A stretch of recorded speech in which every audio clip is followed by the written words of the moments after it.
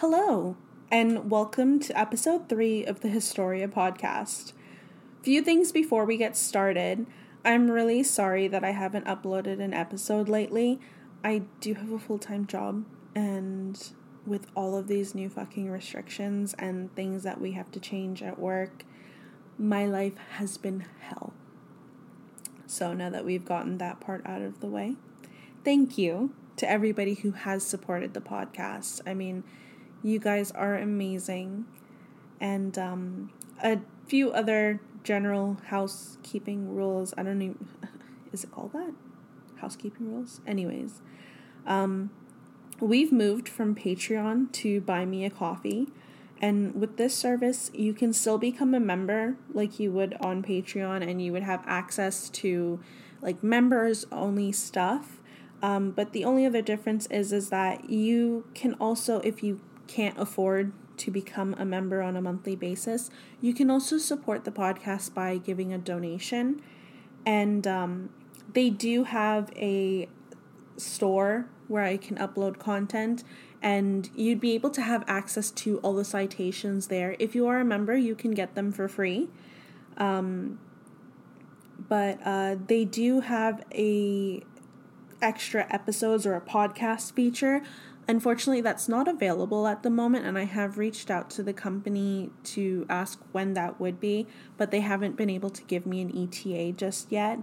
But once that does become available, I have like about 10 episodes or something that's produced already, that if it were to happen within the next few days, you guys would have access to that right away.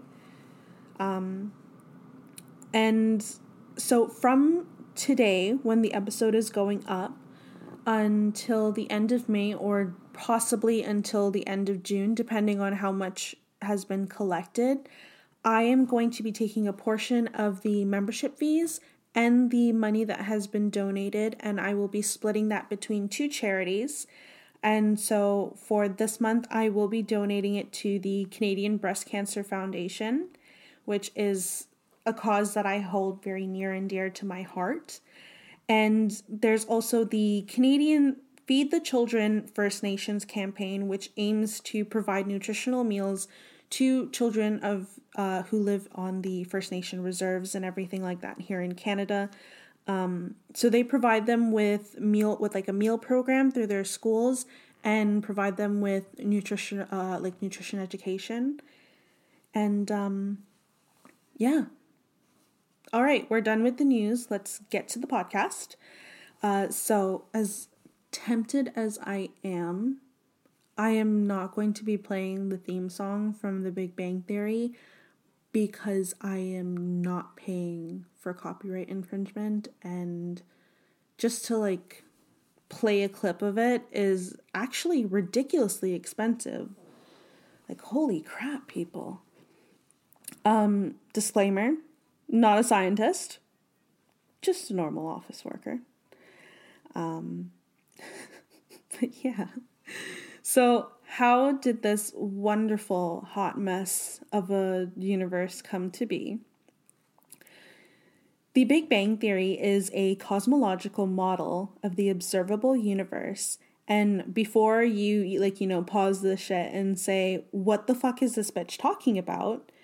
A cosmological model is a mathematical description of the universe that tries to explain the reasons for its current aspect and its evolution.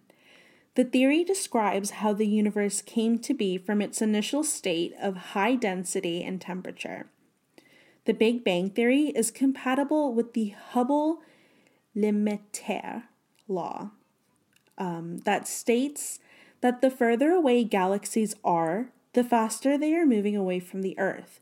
And I'm going to get more into I'm going to break that down a bit more for you later in the podcast. The hypothesis is that by using the laws of physics, we are able to use the theory of cosmic expansion, and by working backwards, they have been able to estimate that the world is approximately 3.8 billion years old. And this is also considered to be the age of the universe. So, one day, things are swirling around up there doing whatever they're doing. And then everything blew up and the universe expanded and rapidly cooled, which allowed the subatomic particles to form. And eventually, these particles formed atoms, which, as we all know, makes up every fucking thing in this universe. These then formed these giant clouds, which comprised of large amounts of hydrogen, along with trace amounts of helium and lithium. And when you combined all that crap with gravity, it gave us the first clusters of stars and galaxies that we see today. And around these giant galaxies, astronomers have noticed something that they've called dark matter. I don't know what that is. Don't ask me. I could not even bother researching that. I tried to, but then something happened at work and I just...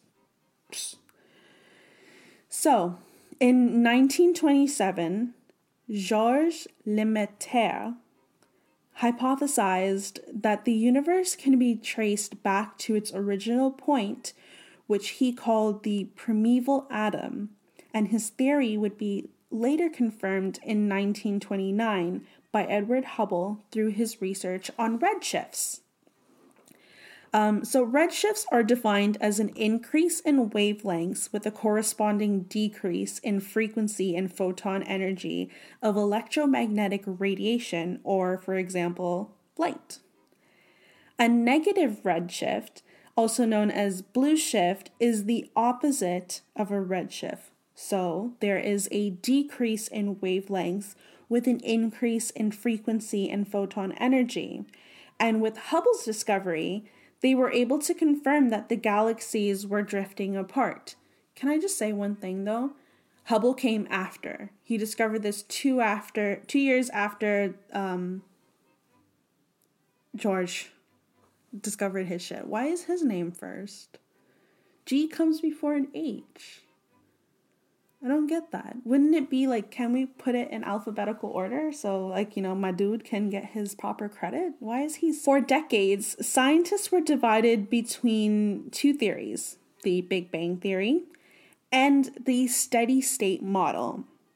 So the steady state model states that the density of matter does not expand and remains unchanged because of the continuous creation of matter, and sticks to the perfect cosmological principle that states that the observable universe is the same regardless of time and space.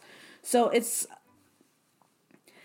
kind of like, oh, this chipped away, and then all of a sudden there's another freaking like atom. Let's just call them atoms. This atom has come and just like take another person's place. Kind of like if you're in an army and you're in formation and then boom, boom, boom, 3 guys get shot down and then another 3 guys take their place. Like a shield wall. If you guys have ever watched Vikings, right? And so you're in your shield wall, right?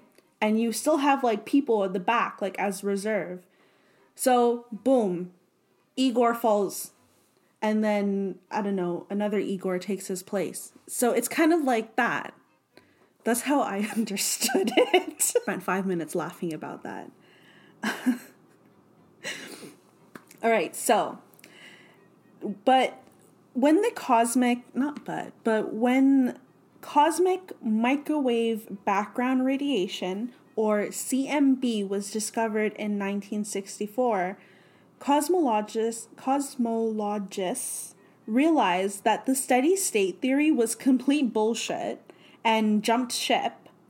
And once they did that, the Big Bang Theory became universally accepted. Thank you, everyone, for listening to the episode. You can subscribe to the Historia podcast on iTunes, Spotify, and Google Podcasts. A link to all of these platforms will be available in the show notes, along with links to our Instagram, Buy Me a Coffee, and our other social media pages.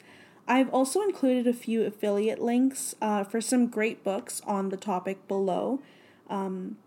So if you purchase any of these items off of Amazon, I do get a small commission at no extra cost to you. If you would like to send me an email, you can send that to thehistoriapodcast and the number 2 at gmail.com. Thank you all very much for listening. I hope you are all staying safe. I know this whole COVID situation has been going on much longer than any of us have expected, but fingers crossed, all of this shit will be over soon and we can hopefully go back to some form of normal. But yeah, thanks again, everyone. Bye.